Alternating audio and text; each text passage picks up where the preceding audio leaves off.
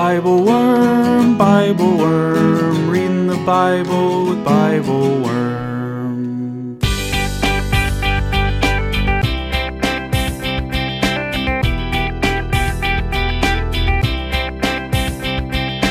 Welcome to Bible Worm, getting to the core of the biblical text. I'm Dr. Robert Williamson, professor of religious studies at Hendrix College and the founding pastor of Mercy Community Church in Little Rock. And I'm Dr. Amy Robertson, director of lifelong learning at Congregation Or Hadash in Sandy Springs, Georgia.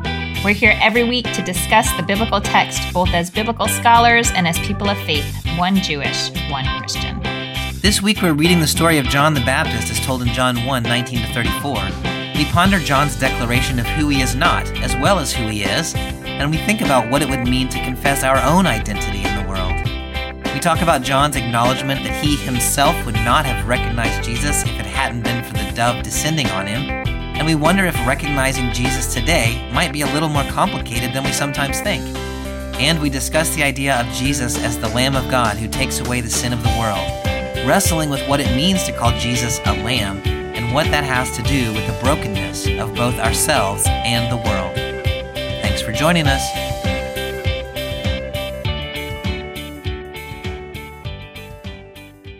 Hey, Amy, how are you this week?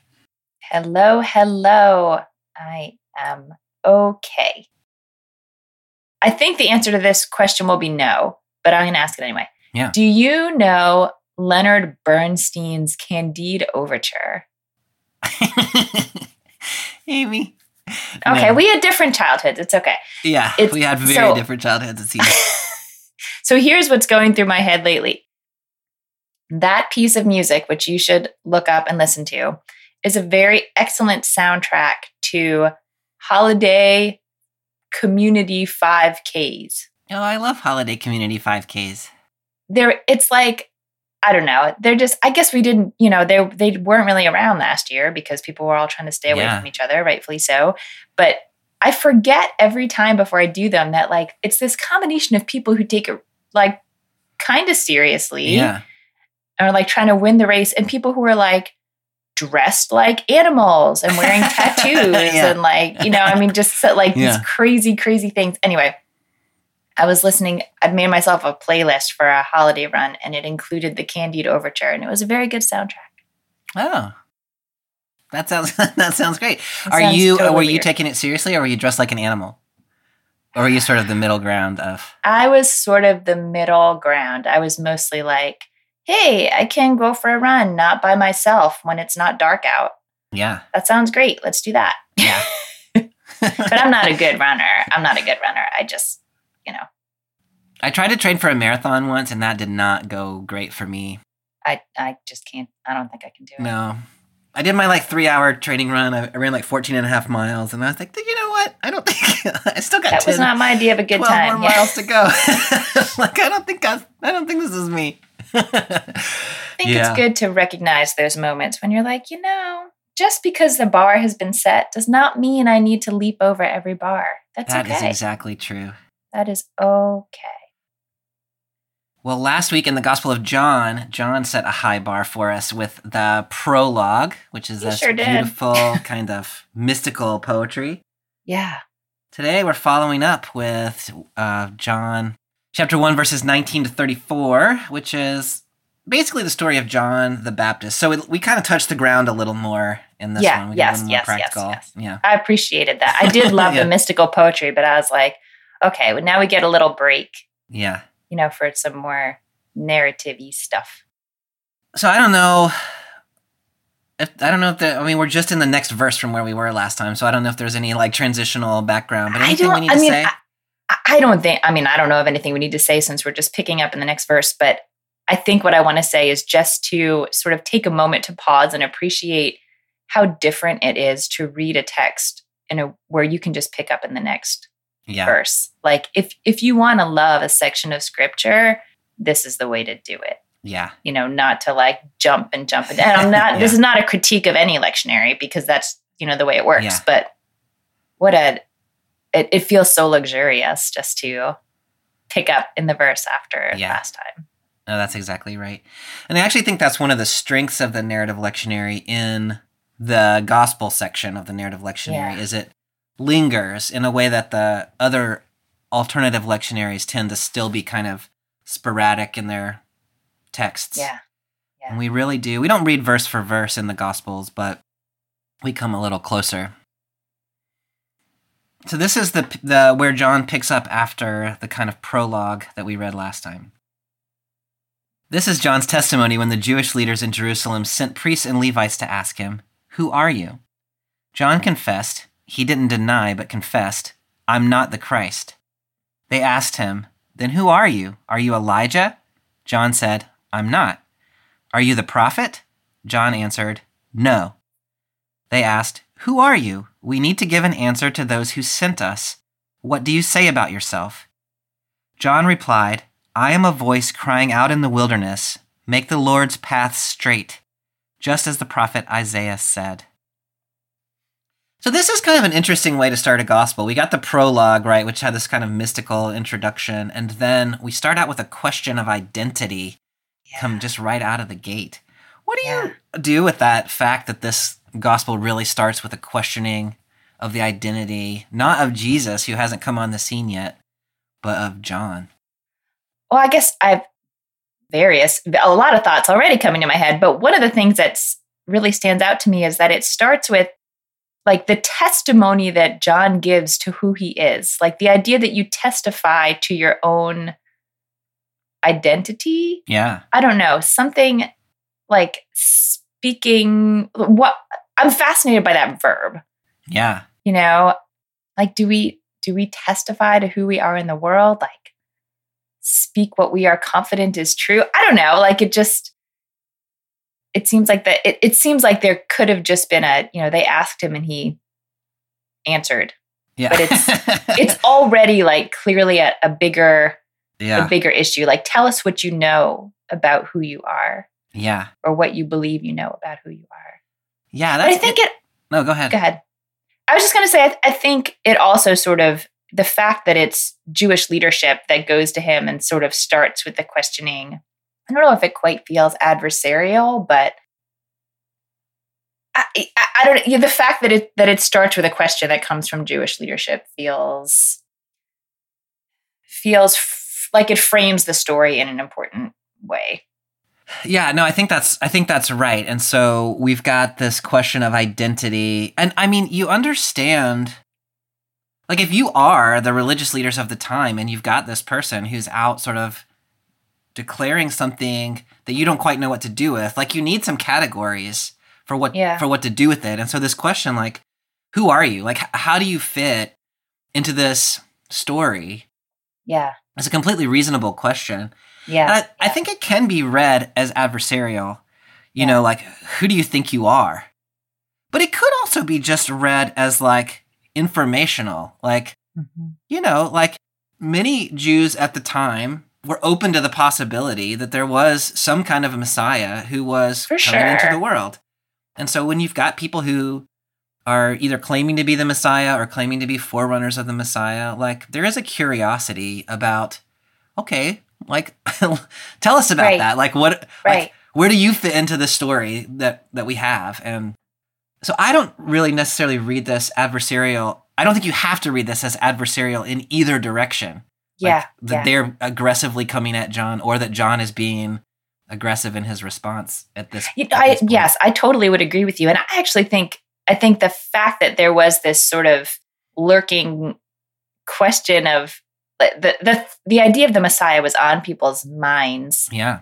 Seems clear enough because the priests and the Levites who, I mean, we might assume are interested in the idea of immersion, of ritual immersion, because that was sort of a category of purity. Like that's how I'm thinking of baptism as ritual immersion, because they're coming from the realm of, you know, questions of purity and impurity that would exist in the temple where they work. But they don't say, "Are you the Messiah?" They say, "Who are you?" Yeah. And his answer is, "I'm not the Messiah." Right. So it's like there's this like background conversation, you know, that's And I think that's such a fascinating response. And you were pointing out the word testimony or witness. John gave testimony to them, and his testimony is, "I'm not the Christ." Like he goes on then later to Yeah. to talk about a positive, like the Christ is coming, right? But his first testimony is, no, it's not me. And it's interesting that that's his immediate and negative response is, I'm not, like, it's not here's who I am, it's here's who I'm not. Yeah. Right. Like, I know that you think that I'm this person because I'm doing this thing, but I'm not. And the fact that it uses, the verb confessed, he did not deny it. He confessed that he was not the Messiah. So the confessions here, so he says, I'm not the Christ. And then they say, well, are you Elijah? And he says, no. And then, are you the prophet? And he says, no. Can you give us some background about, like, why Elijah, why the prophet? Like, what is that all about? I mean, so Elijah in 2 Kings, Elijah, it never reports his death. Mm-hmm. The end of Elijah's time on earth is just he ascends into the heavens in this fiery chariot. And so interpreters sort of went pretty wild with that idea. Yeah. And, still today in the Jewish community, there's a lot of conversation, sometimes playful and sometimes really serious, about Elijah coming back. And this is picked up in the book of Malachi, where it says that Elijah will return before the great and terrible day of the Lord. Yeah. And then, to add a finer point to that, there came to be a belief that Elijah would herald the messianic age or the messianic arrival. And so if one, encounters Elijah in the world, it means something's about to happen. But I was really interested, given all that. I mean, isn't John sort of an Elijah figure in that way? Are you surprised his answer is no? Yeah. Because, I mean, he is styled, especially in other Gospels, he's kind of styled like Elijah. He's a wilderness dweller. He eats locusts and does all these sort of wildernessy things like Elijah did. And so, like, to me, that's sort of a natural connection to say, like, actually, he is, the coming of Elijah who heralds the arrival of the Messiah. And so, his no is distinguishing in some way the whole story from the expectation of how the story should go. He's just, I mean, his positive statement about who he is a quotation from Isaiah 40, I'm a voice crying out in the wilderness. Yeah, so he's connecting himself to the Hebrew scriptures and saying, I was prophesied, but I'm not prophesied in the sort of standard way that people are expecting. I'm prophesied in this other text that is actually not necessarily read that way in other traditions. I think we've talked about before how that is, in Isaiah, it's an instruction to Zion to call out in the wilderness, make straight the paths of the Lord. And here it's cry out in the wilderness, make straight the paths of the Lord. And so John is connecting kind of in an unexpected way to a prophetic text. Right. And still in a way that sort of heralds, I think one of the things you're pointing to is there's a difference in that Isaiah quote. The question is, what is the phrase what is happening in the wilderness? Like, is it a voice in the wilderness? Yeah. Or a way of the Lord in the wilderness? Right. And the Septuagint and the Hebrew text, in the translations of those, they're different, right? The way that goes. So this is another way that Isaiah could be heralding the coming of the Lord, but not like Elijah.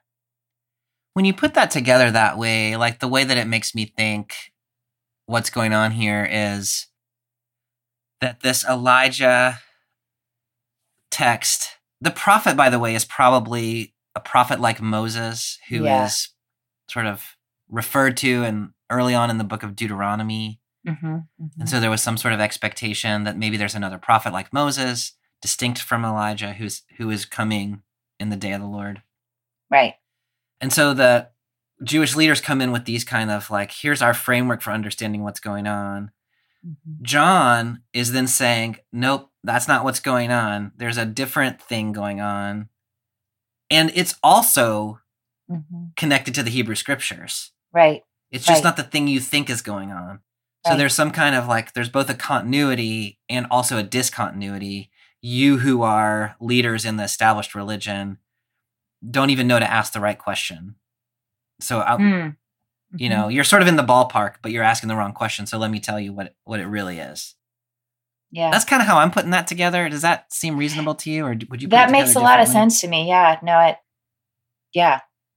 And I love that their sort of ending question, the Jewish authorities' ending question, that is just sort of a more spacious version of their first questions. You know, like, okay, here are the categories we know, and you've just given us a flat out no to all of these. Like, we clearly should stop asking you yes or no questions because you're just saying no. Mm-hmm. But what do you say about yourself? Yeah. Like, that's actually that's a beautiful question I love that. That's a beautiful question. What do you say about yourself? It could be anything. Like, it's got these big fuzzy edges.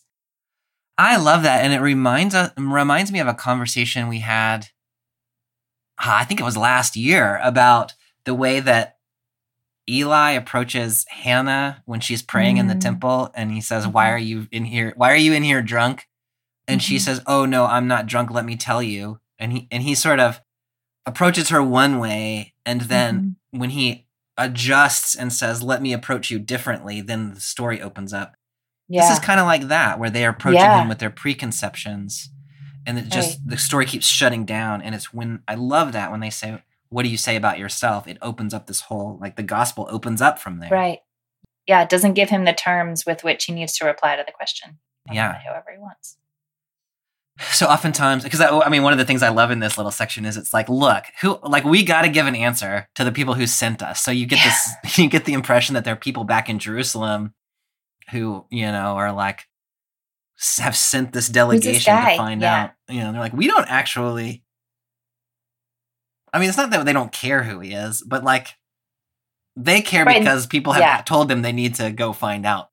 Right, right. It's not that they personally have such an agenda about it. It reminds me almost when, like, Moses is talking with God through the burning bush and is like, what should I tell people? You know, and God is kind of coy in God's answer, like, I will be what I will be. Tell them that's who sent you. Like, really, God? Thanks. Yeah.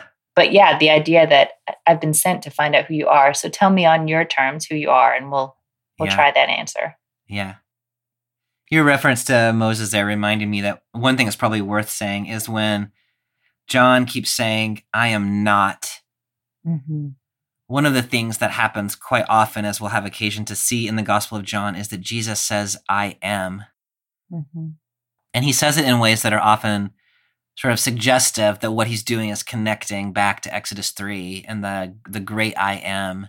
And so when John says, I am not, that kind of is a little bit of a foreshadow of, it's a reference back to that Exodus 3 story, but a negative one, like, I am not that. But it's preparing the way for that Jesus who will actually say, I am. Mm-hmm. I love that. That's really cool. It's a very poetic gospel. It is. It is really, really rich. Yeah. Yeah. So we spoke a little bit about John's positive reply, in which he goes back to Isaiah 40. And they say, what do you say? And he says, I am a voice crying out in the wilderness, make the Lord's path straight, just as the prophet Isaiah said. When he gives that as an identity, we talked a little bit about how it connects him to Isaiah, but what do you think, like, when that's his self-identification, is that I'm that guy? What do you think that says? Like, what is he saying about himself, or what do you take from that voice crying out in the wilderness, make the Lord's path straight? It's interesting because I don't know whether the audience at that time would have been more familiar with that Septuagint version, the voice crying out in the wilderness, or the Hebrew version of the text. So coming to it from my own familiarity with the Hebrew version of the text, which is, calling the people to come back from exile, right? Yeah. And, saying that the way of the Lord through the wilderness, through the desert, will be made straight. So, like, don't be afraid to come back. Yeah. And so it's a pretty beautiful and poetic flipping of that in some ways. I think that actually it's our job as humans in some way to make the path of the Lord easy and straight, Yeah. To roll out the red carpet, so to speak. I think it's a really lovely inversion. I love that. Yeah. So John's job is to make Jesus's path straight. And so by extension, you said our job, which I think is interesting, that one can see that as like not just John's job, but people who want to make way for Jesus, like our job can also be to make Jesus's ways easier in the world. Is that where you were headed? Yeah, I mean, I guess that's how I read it, because if John is the voice crying out, and what John is crying out is like the imperative, make straight the way of the Lord, then he's talking to someone. Yeah. But it's interesting to think about that question of like, what would that look like for you and for me? Like if we imagine that God can be active in the world, but there's some way that we can just tip the scales a little bit to make it a little more likely that the intended ends will come to be, what are the things that we can do? Yeah.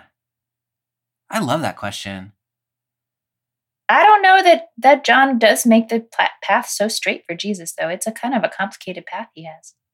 Yeah. No, that's for sure.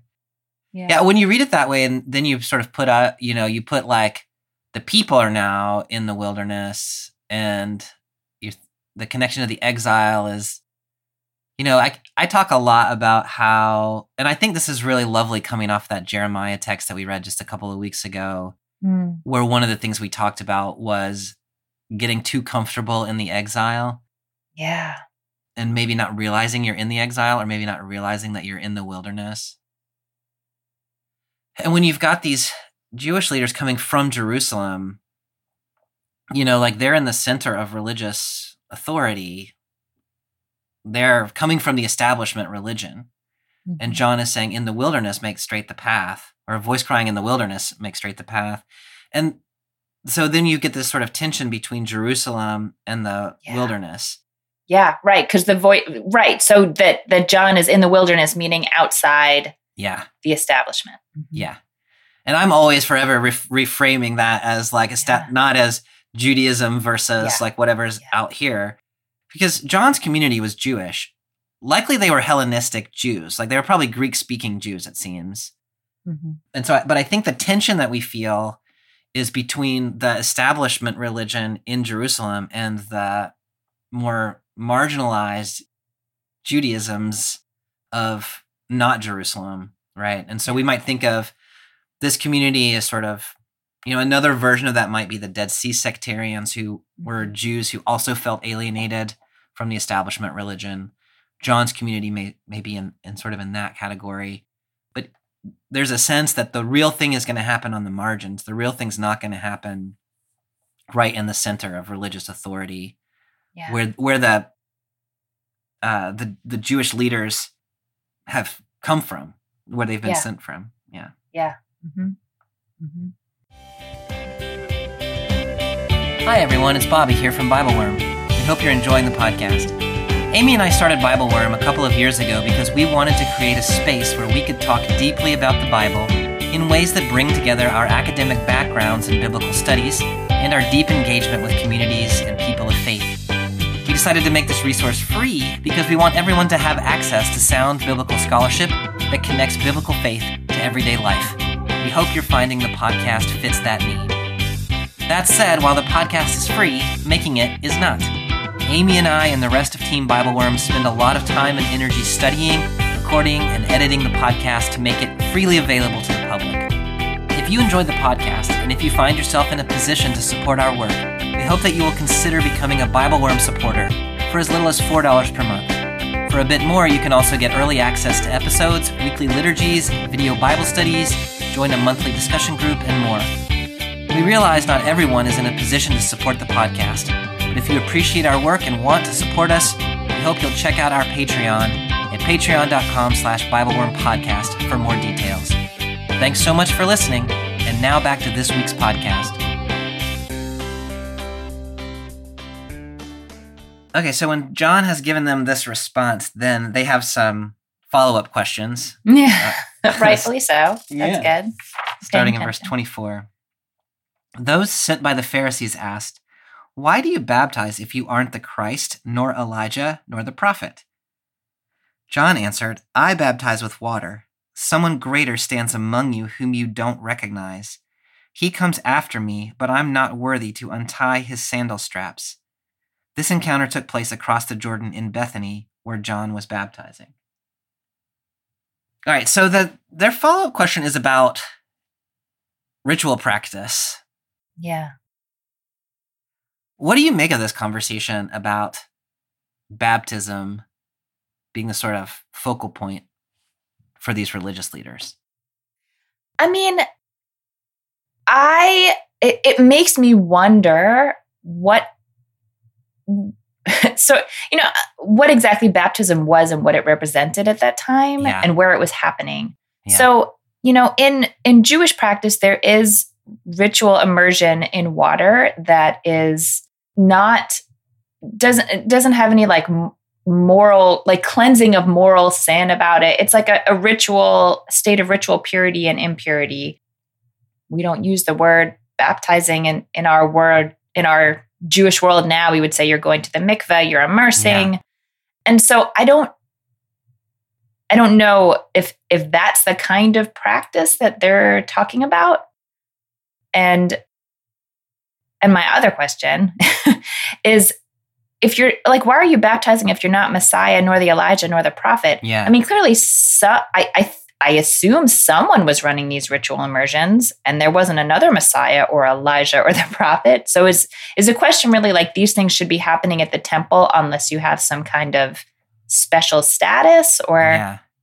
I don't know. I don't know enough about what baptism looked like at that time for that community. Do you know more about that?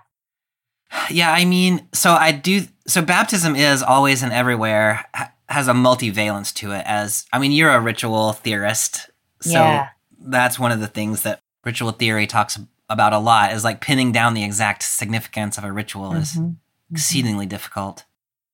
I do think baptism has a cleansing sort of, at least, I don't know, part of one aspect of baptism in this period is the cleansing ritual.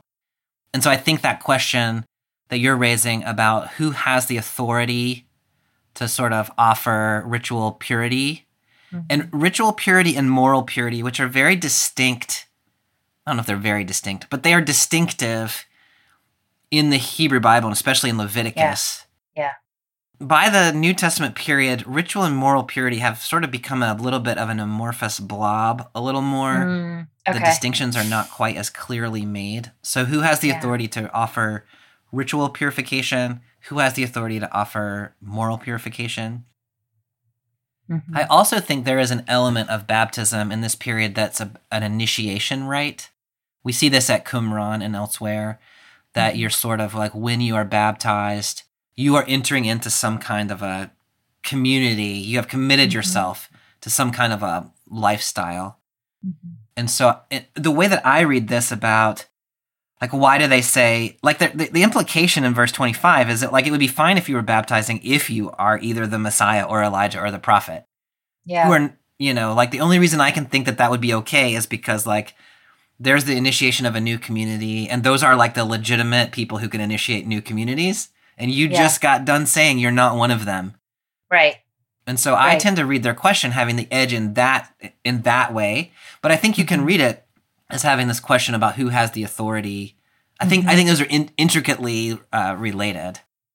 Now that makes so much sense. And it's so funny because I came to this text thinking like, so you ritually immerse in Jewish tradition, like for folks who observe this practice, like, not everybody does, but on a regular basis, just sort of along with the daily lives, certain situations require that you go dunk in the mikveh, and it's just, it's not like a once in a lifetime situation, but you also would do it if you were converting to Judaism. So like in that way, it does already, I shouldn't say already because it's thousands of years later, but it does also have that multivalence.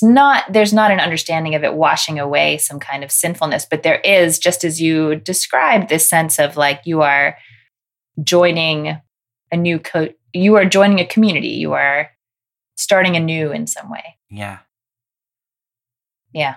That makes a lot of sense. That's a lovely connection. I think that makes a lot of sense. And, in both cases, there is a question of religious authority, like who has the authority to offer purification. Mm-hmm. And also, if this is an initiation rite, and it doesn't have anything to do with the religious establishment in Jerusalem, then you're initiating people into some kind of fringe movement that is beyond the control of the religious establishment. And so it's interesting then that the religious establishment is saying like, hey, what are you doing? Like, you don't have the right to do this, seems to be the implication anyway. And so, all these issues of like, who has the authority to convey purification, also like who is in charge of this movement that people are joining, like you can sort of feel the sense of threat a little bit to the authority of the people who are established in Jerusalem as religious authorities. Yeah. But then John's answer to that, which I think is fascinating and unfolds just over the course of this reading, but I baptize with water. Mm-hmm. And he doesn't directly say yet, that's not the real baptism or something, right. Yeah. Something to that effect. But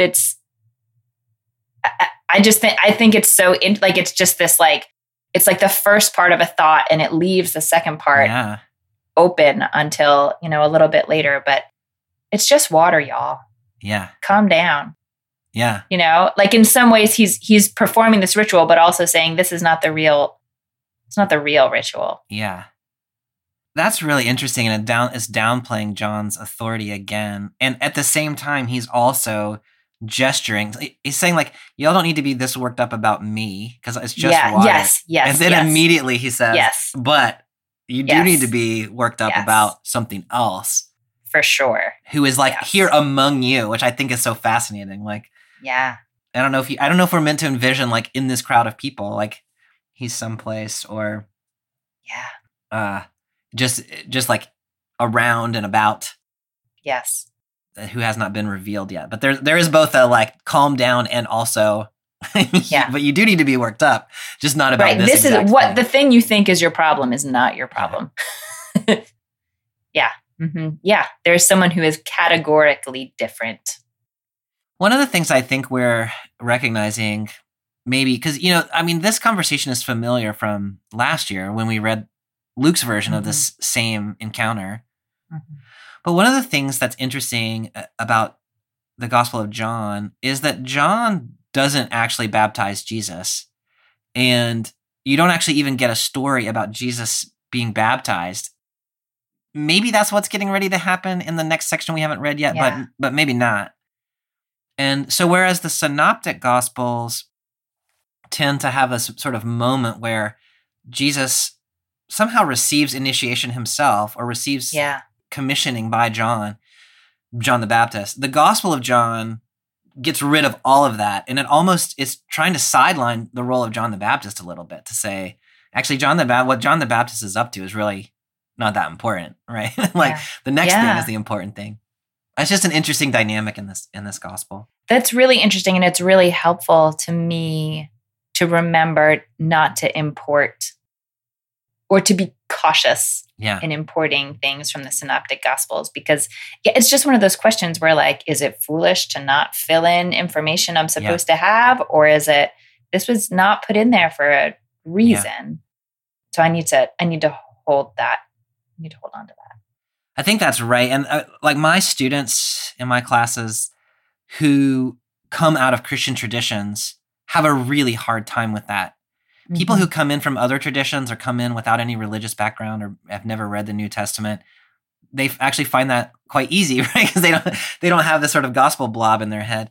But for people who have grown up hearing the stories, and especially who have grown up just sort of hearing stories that are sort of read from here and there in the Bible every week, you just end up with a gospel blob.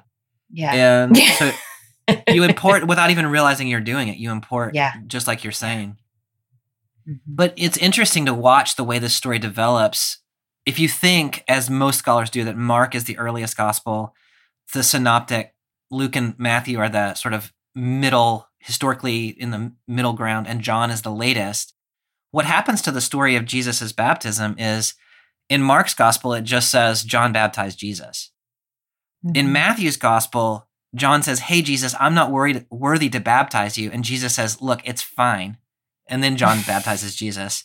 In John's gospel, John says, "I'm not worthy to baptize you." And then the story's not told at all. So you get this kind of interesting trajectory where we went from sort of, it's no big deal if John baptized Jesus, to like, no way are we going to tell a story in which John baptizes Jesus. That's really interesting to New Testament scholars, both because probably historically it means that John did baptize Jesus. And so we have a story of what later comes to seem problematic, which doesn't seem problematic. So probably it just was what happened. Yeah. But then as you move along, you get this kind of like more developed idea that actually Jesus either doesn't need to be baptized or there's no one who could possibly baptize him, which is what we seem to be getting right here. That is very interesting. And I think fits in a really interesting way with all the concern we've already seen in John about John is not the Messiah. John is not, don't be confused about the relative power of John the Baptist. Yeah. Yeah, I think that this gospel is so clearly trying to do that. Don't confuse the one crying in the wilderness with the Lord whose paths are being made straight. Okay, I just got this image in my head of you remember, all right, we're not exactly the same vintage of video games we played when we were kids, but maybe you played these where they were terrible video games, but you would like be a character and you could walk up to other characters and talk to them and they would just give you some weird hint for like whatever mystery you're supposed to be solving. I love those games. Yeah. And they would just say whatever they say, like, and but like I'm getting that kind of vibe from John the Baptist. Like he's there in this story so that you'll go talk to him. Yeah. But if he's not baptizing Jesus, like he's not actually doing such a critical thing. He's more just like the guy by the river and you talk to him and he says like, I will give you this next piece of your puzzle. Yeah. I used to play this game, which sounds like what you're talking about. I don't even know that. It was called King's Quest. And that was exactly what it was. There's like a little pixelated guy who would walk around and you would encounter, and then you'd like look under the rock. And you can like choose what to do. And it's like talk to the water carrier or continue on your journey or, whatever. And so you got to talk to everybody. Like how could you talk to the baptizer? I know, and see what they say. I love that. I go back and play those games actually every once in a while. Like I play them like maybe every 3 or 4 years. I just relive my childhood. But I forget how they work, which makes me a little worried about my cognitive abilities. When I'm like, wait, am I supposed to talk to this John guy or am I not? The answer is yes. That's what keeps it interesting. If you remembered everything, it'd be boring to go back and play. Yeah, no, that's true. What do you make of this line where John says, "I'm not worthy to untie his sandal straps"? Okay, my simple-minded answer is I'm not worthy to be his servant. Like the most menial kind of service that could be offered is to untie someone else's sandal strap. Yeah. It does have me thinking now because you were already just talking about the story of the burning bush, if there's any sort of tie into that, remove your sandals thing, but I don't know what exactly that would be. Yeah. I think I'll go with option A. Yeah. No, I think that's the most apparent meaning is like, what is the most menial relationship you could have with somebody would be I'm the person who you're the sandal untier. For them. Yeah. And John is saying, I'm not even worthy to be that person. Yeah. I think that makes, I was curious whether there was some other resonance that you would pick up from your background. I think that's probably it. And if you are a reader of the Gospel of John, you will maybe have a foreshadowing here of John 13 in which Jesus himself washes the feet of all his disciples. And so you get this sort of interesting, John's not worthy to mess with Jesus's feet, but Jesus is humble enough to wash the feet of his followers. You can kind of start to see these arcs across the gospel in ways that develop. I love that. Yes. It really sort of underscores, like here, it's sort of reminding you of the way the power structures work. And then Jesus will mess with it. Yeah, that's exactly right. Mm-hmm. Yeah. And so here we have this, the religious authorities out in the wilderness and they're questioning John and John saying, I'm not even worthy. So you've got this already here in this first chapter, these power structures that are getting all flipped around. And that's going to continue to be a theme that develops in this gospel. Yeah. Okay, so picking up in verse 29. The next day, John saw Jesus coming toward him and said, "Look, the Lamb of God, who takes away the sin of the world. This is the one about whom I said, 'He who comes after me is really greater than me, because he existed before me.' Even I didn't recognize him, but I came baptizing with water so that he might be made known to Israel." John testified, "I saw the Spirit coming down from heaven like a dove, and it rested on him. Even I didn't recognize him, but the one who sent me to baptize with water said to me, 'The one on whom you see the Spirit coming down and resting is the one who baptizes with the Holy Spirit.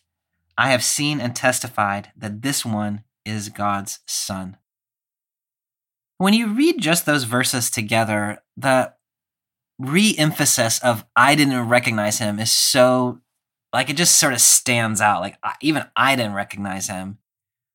What do you do with that sort of John being, I don't know, he's just, like, I didn't even know who he was, seems to be key here for John. What do you do with that? It does, but I also don't understand it on a sort of surface level, because it starts out by saying that he saw Jesus coming to him and he announced, "Oh, there he is." Yeah. Yeah. So I guess I don't understand how those two sentences go together, unless, my translation of 31 is, "I myself did not know him." So it's like, I didn't know what to expect, but you sort of know it when you see it. Is that how you read that? Yeah, I read this as John has had a past experience. It is you are noticing something that is a problem in this text, and I think that is worth wrestling with a little bit. Like, what I took from it is John then says, "I saw the Spirit coming down." So now John is relating an experience that he had in the past. So in the past, I didn't recognize Jesus, but I had this experience where I saw the dove, and hey, there's that guy. There he is again. Oh, I see. I get it. That's the way I make sense of it, but I don't know if that's the only way to make sense of it. Mm-hmm. No, I think that does make sense. So this part from verse 31 on sort of is relaying something that happened in the past that the Gospel of John doesn't tell us doesn't narrate as it's happening. I think that's the way that makes sense to me. So when I first met him, I didn't recognize him either. Mm-hmm. But then I saw this thing happen, and now I do recognize him. And so I can tell him. I can tell you that's him. Yeah. Yeah. Mm-hmm. This line about I didn't recognize him reminds me of what we read in the prologue in verses 9 and 10.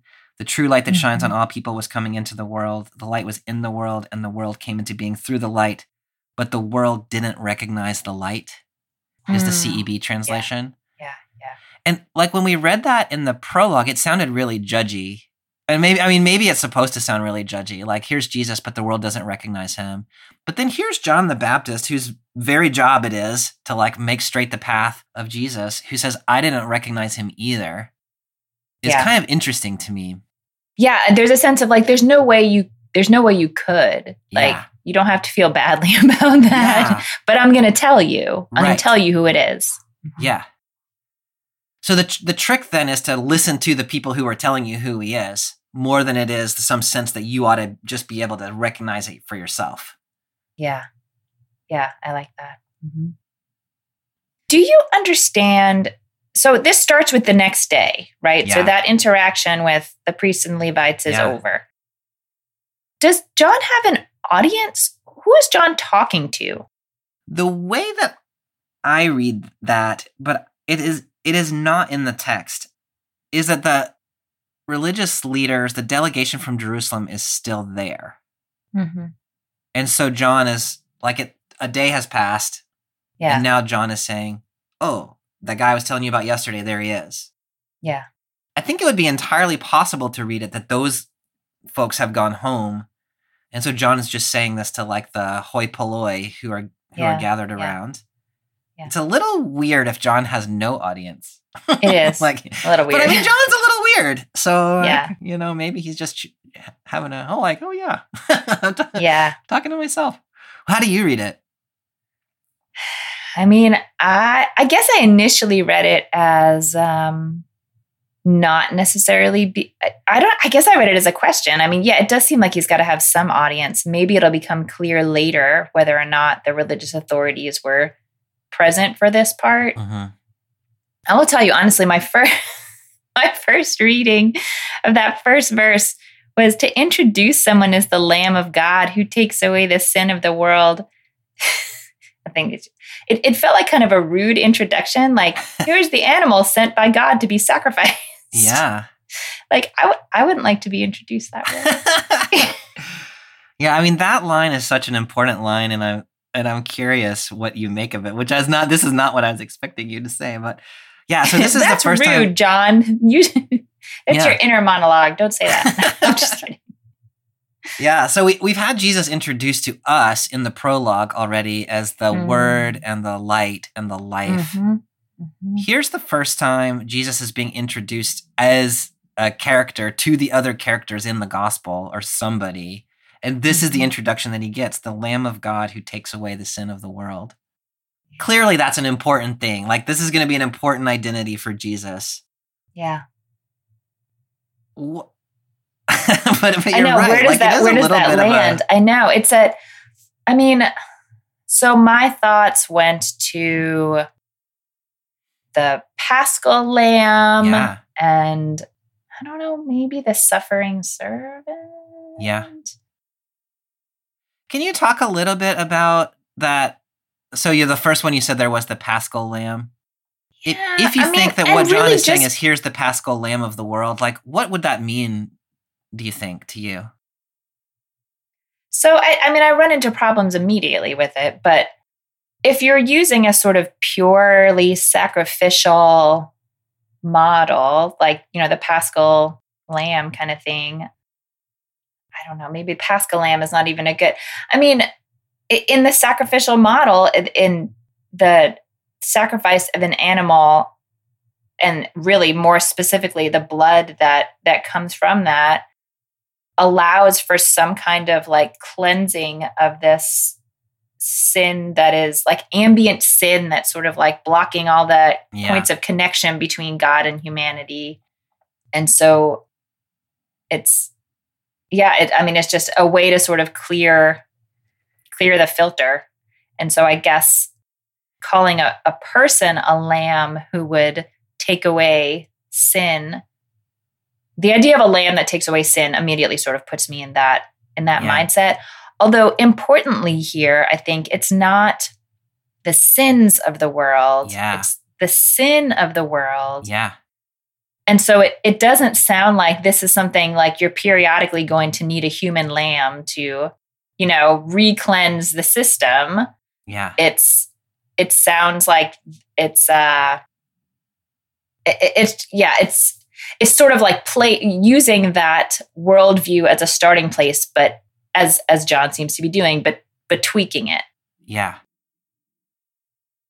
Okay, now tell me how you read that. So you put so much on the table there that's so interesting and important, and I love all of that. Where you ended up with it is the sin of the world, not the sins of the world, I think is urgently important. And in my mind, I like where you went with it. That it's like seems like I was gonna say one and done, which sounds a little trite. I was gonna say one and done too. I was like looking for other words to use, but that's what came to my mind. But like so. The blood of this lamb is going to obviate the need for the blood of other lambs on an ongoing basis.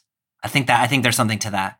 Yeah. That it's sin and not sins, to me, also makes it less individualistic. So it's not like the blood of this lamb takes away your sins. Yeah. It's sin more in the sense of like cosmic brokenness. Right? This idea that that sin has power over people, which is very common in Paul's letters and elsewhere. There's a sort of cosmic force. And when Jesus, something about this lamb takes away the power of that brokenness. When you read the lamb takes away sins, one of the places you went, as I understood it, was sort of the sacrifice of an animal in the ritual purity sacrifices of the temple. My understanding of the Paschal lamb, and you might help me with this, would be slightly different. Yeah. The Paschal lamb. So this does not say, "Here comes the Paschal lamb that takes away the sins of the world." Right. So you've got some options about which lamb we're talking about. So you could read it that way. You could read it the Paschal lamb. In which case, now we're back in Exodus chapter 12, where the Paschal lamb's blood is smeared over the doorposts of the Israelites, and so the angel of death, or whomever, coming through the camp of the Israelites, sees the blood and says, "Oh, those people don't die. Yeah, those people don't ones. die." Yeah.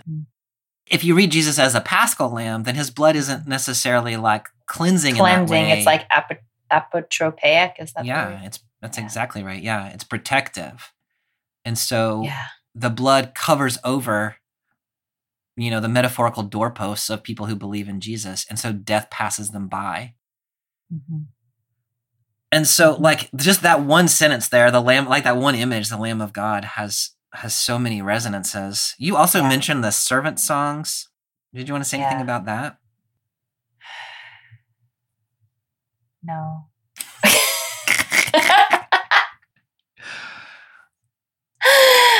I don't know. I don't know what to say about it. My mind is spinning from the first two options. Yeah, there's a lot in those two options. Yeah, I think that the key servant song is the one in Isaiah 52:13 to 53:12, in which there is the line in 53:7, "He was oppressed and tormented, but didn't open his mouth. Like a lamb being brought to the slaughter, like a ewe silent before his shearers, he didn't open his mouth." There's a sense in that Isaiah 52:53 that some figure called the servant in Isaiah somehow takes on the burdens, the sufferings, the sins vicariously of Israel, and is led away like a lamb to the slaughter. And so Jesus might be identified with that figure here, which just kind of introduces, like, it's a shade on the same theme. Yes, a shade on the same theme, and like sort of plugging into that same central metaphor, but already making the connection that like the lamb could be a person, like pulling us a little bit away from the immediacy of a sacrificial model, the way it was taking place. Yeah. In that same song, a couple of verses earlier in verse 4, "It was our sickness that he carried, our sufferings that he bore." And so we do have this sense in the Isaiah text of vicarious suffering, one who suffers on someone else's behalf, which is different, as you're saying, than the sense of purification or apotropaic protection.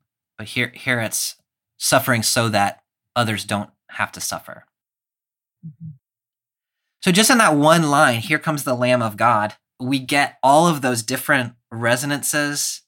One of the things I love about that metaphor is that you can't quite pin that down and say, like, here's what John means, right? Yeah. Like the lambness of Jesus covers enormous territory.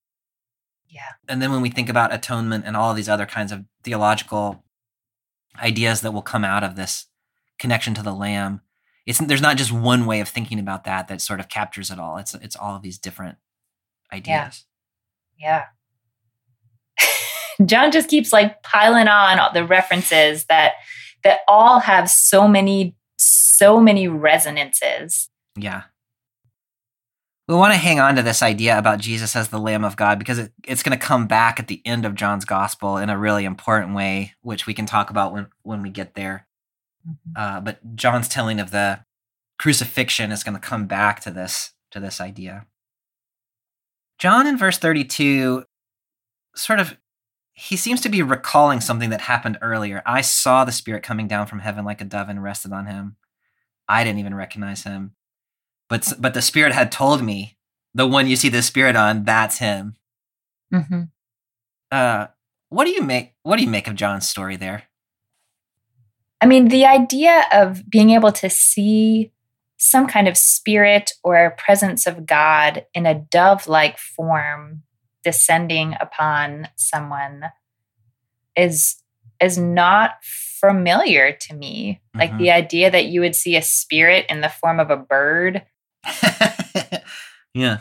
And that would that would be your sign that this was someone who, ranks ahead of you because he was before you, like, in that way that I guess maybe connects to the word in the first part of this chapter. Yeah. I guess I wonder how John knew that that's what that meant, but I guess that's how those things happen. It's like it's almost like, I don't want to say crazy dreams because it makes it I don't mean to be flip about it, but it's just like sometimes you just know what something means, even if I'm not aware of any pattern of bird signs that John would have known. Yeah, no, I think that's probably right. So yeah, I don't know other literature that's like associates the Messiah with a dove. Mm-hmm. This text reminded me of when Abraham sends his servant to find a wife for Isaac, and he prays, and and God says, the woman who comes and offers to water your camels, that's the one. And so there's a sort of pre-agreed sign, and then when the servant sees that woman, Rebecca, he's like, "Oh, you're the one." This reminded me of that God has sort of said, like, "Okay, I'm gonna send a dove." Yeah. When you see that, you'll know. And then although in the Rebecca story, it's Eliezer, their servant, who says, "Okay, how about this, God?" That's true. This is what the sign's going to be. Yeah. And then when it happens, he is like, "Okay, that must have been the sign." That is true. Yep, you're right. But I think your point is taken that, sometimes you just agree. Yeah. There's a pre-agreed. There's a pre-agreed sign. And here it's the one who sent me said to me. And I'm assuming that one who sent me is meant to be God there. I can't think of who else it would be. My Uncle Joe. No, I think that's probably right. So it's interesting, like, just coming back to this recognition thing, to me it's so interesting that John himself needed a pre-agreed miraculous sign in order to understand who Jesus was. He wouldn't have gotten it by himself. Yeah. No, I think that's really important.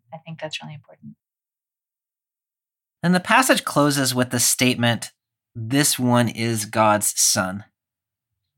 I mean, let's just load it all on there, right? Like, great. We had a lamb, and now we'll just go for the big money. We're just going to go to the son.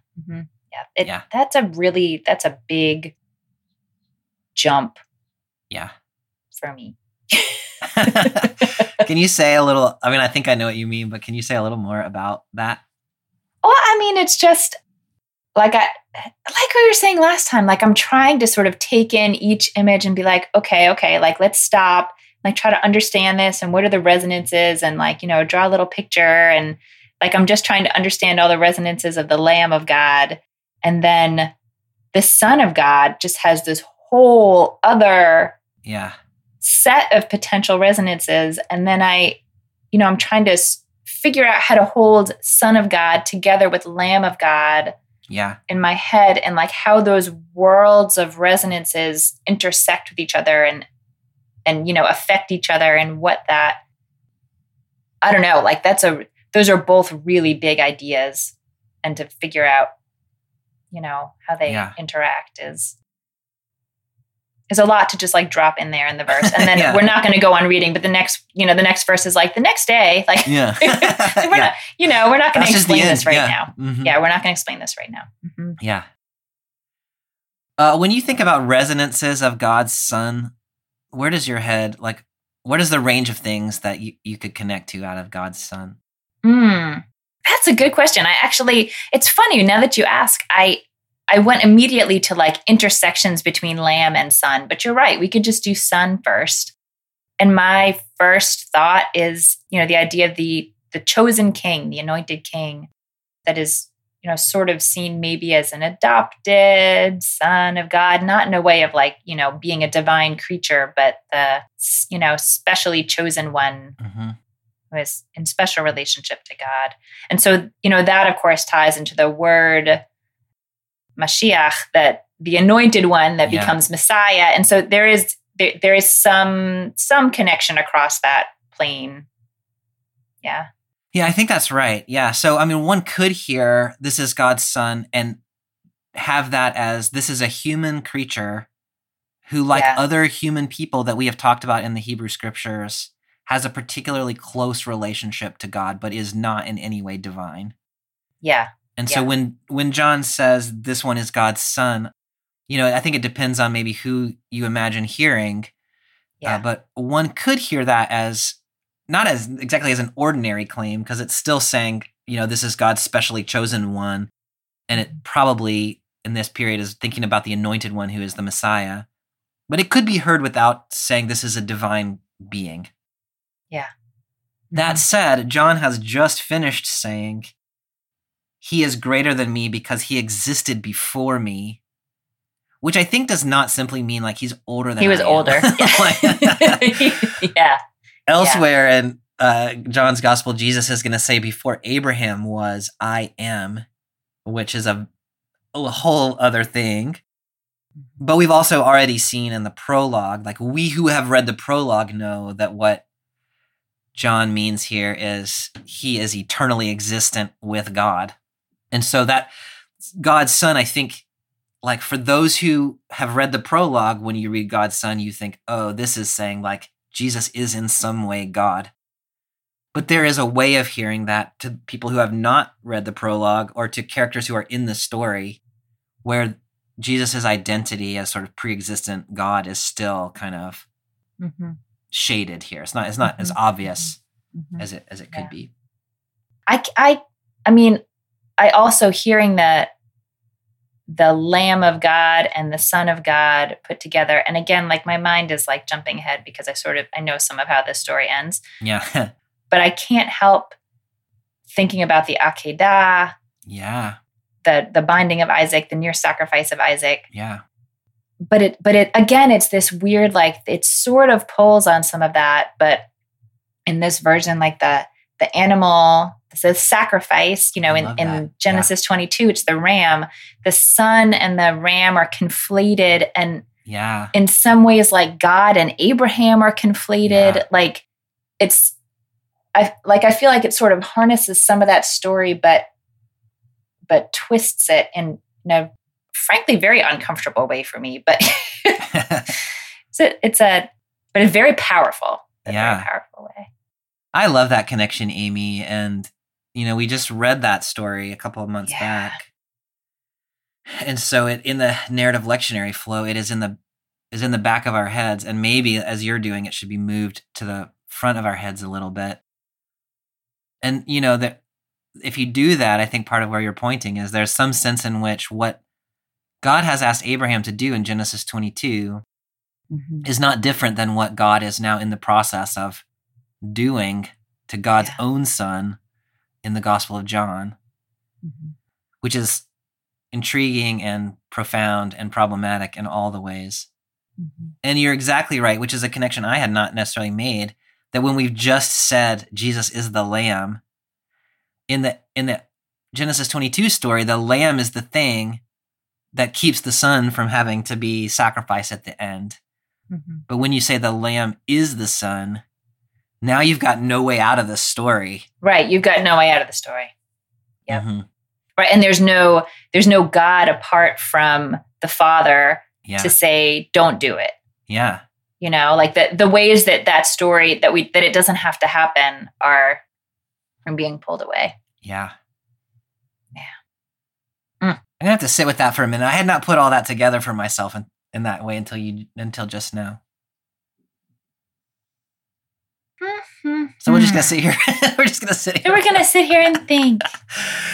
Well, I wish that we had time to just sit here and think, but alas, Bible Worm cannot go on forever. No, in silence. Now we will be silent for 30 minutes. Amy, I will say that the question I normally ask you at this moment in the podcast is, for you and your community, what do you do with this text? And, now that we're reading the Gospels, that question no longer is the right question. So, I have two versions of this question. One version is, when you read the text and connect it to contemporary life, what resonances do you see? The other question that I could ask is, when you read this text with me, knowing that you have other Christians reading along with us, what do you hope we take from this text? So either one of those questions, or if you want to frame it a different way for yourself, then that would be fine too. No, I appreciate those tweaks and framing. You know, what's rising to the top for me in this text, in some ways I feel like came up when we were talking about that Isaiah quote, the difference between God will make the way easy, straight for you. The way of the God will be made easy for you coming through the desert, to we are called to make the way of God easy. Yeah. And I feel like, so I guess the message I'm coming out of this with is sort of like, use your limited power. There are things we can all do to tip the scales in the way that we think the world needs to be tipped. And part of this too is coming from John the Baptist's insistence about really how inconsequential he is in this whole equation. Yeah. And, that he keeps saying, I baptize with water. He says 3 times, I baptize with water, clearly reminding us and in a very suggestive way, it's just water. But at the same time, I was sent here to baptize with water. Even though what I'm doing is not really the thing, there's a reason that I was sent here to do this thing. And so I guess I'm really thinking about what is, as we all realize constantly, daily, the limitations of what we can actually bring about. It's not nothing. Mm-hmm. We have a role in these big epic stories, and it might be less than baptizing with water, but it's, I don't know. We're all part of these big epic narratives, and we need to do the part that is ours to do. I love that so much. And that line, I'm not worthy to untie his sandals. There's a sense in which John has a very low assessment of his own role in what is going on. And then I mentioned that Jesus is going to pick that up later on and wash the feet of people.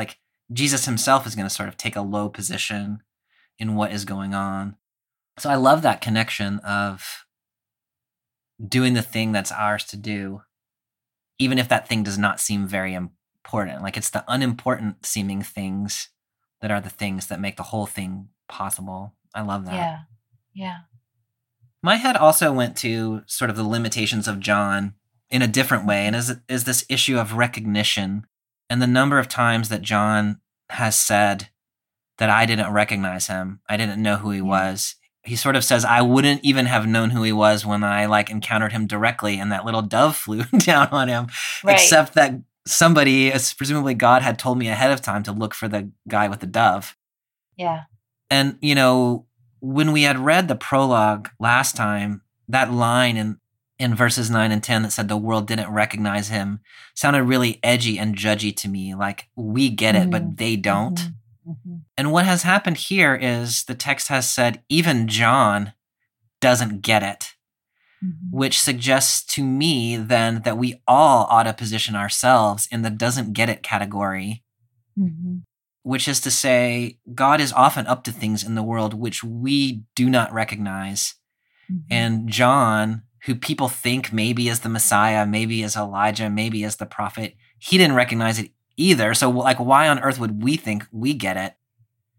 And instead of sort of being a little bit full of ourselves that we recognize and other people don't, to think instead, what are the ways in which God is up to things in the world which we are unable to recognize? And what do we need to do to sort of get into a position where we can recognize what God is up to, which in this text seems to be something like paying attention, in some sort of meditative, prayerful way, where we open ourselves up to the possibility of being surprised that God might be up to something that we would not ourselves have seen. And that sort of removes us from the picture as being the ones who are so smart or so insightful that we get it, and puts us perpetually in the position of being the ones who don't get it. And yet God can reveal to us what God is up to if we pay attention. Yeah. I love that. I love the sort of humility and openness and curiosity that invites all of us into. And it makes me think too, not that the priests and Levites are held up as good examples in this text generally, but here when they shift their question out of their specific worldview and just say, what do you say about yourself? Exactly. If we can bring more of that question into the world, there's a lot there's a lot that can be revealed to us. Yeah. But we have to let go of whatever expectations we have of what it can look like. Yeah. I love that. And I love reading those characters as ultimately being curious. And they're open to possibilities. And we'll have to see as the gospel develops, like what they do with those possibilities. But in this moment in this text, being open to the possibility, I think that's a really nice reading of them. All right, Amy, next week we are going to stay in that. We'll still be in the same chapter. And the next verse. Yeah. I know. Picking up with the rest of the gospel, the first chapter of the Gospel of John. I was like, next week, the rest of the gospel. John. Great. It's an extended episode. So we lingered for a while over the first 34 verses, and now we're going to do the remaining. Yeah. So we'll finish up John chapter 1 next time with verses 35 to 51 and the call of Jesus's first disciples. All righty. I look forward to it. All right. See you then. Take care. Bye. Thanks for joining us for this week's episode of Bible Worm. If you've enjoyed this free podcast, we hope you'll help us keep it going by joining our Patreon for as little as $4 per month. You can also sign up for other goodies like early access, video lectures, weekly liturgies, and more. Visit patreon.com/BibleWormPodcast for details. Bible Worm is produced by Bobby Williamson and edited by Joel and Laura Becker. Our theme song is sung by Colin Bagby. We are grateful to our many supporters for helping us keep the podcast going. A special thank you to our executive producer, Fox Valley Presbyterian Church in Geneva, Illinois. Join us next time when we'll be reading John 1:35 to 51, in which Jesus calls his first disciples. Until then, keep on digging.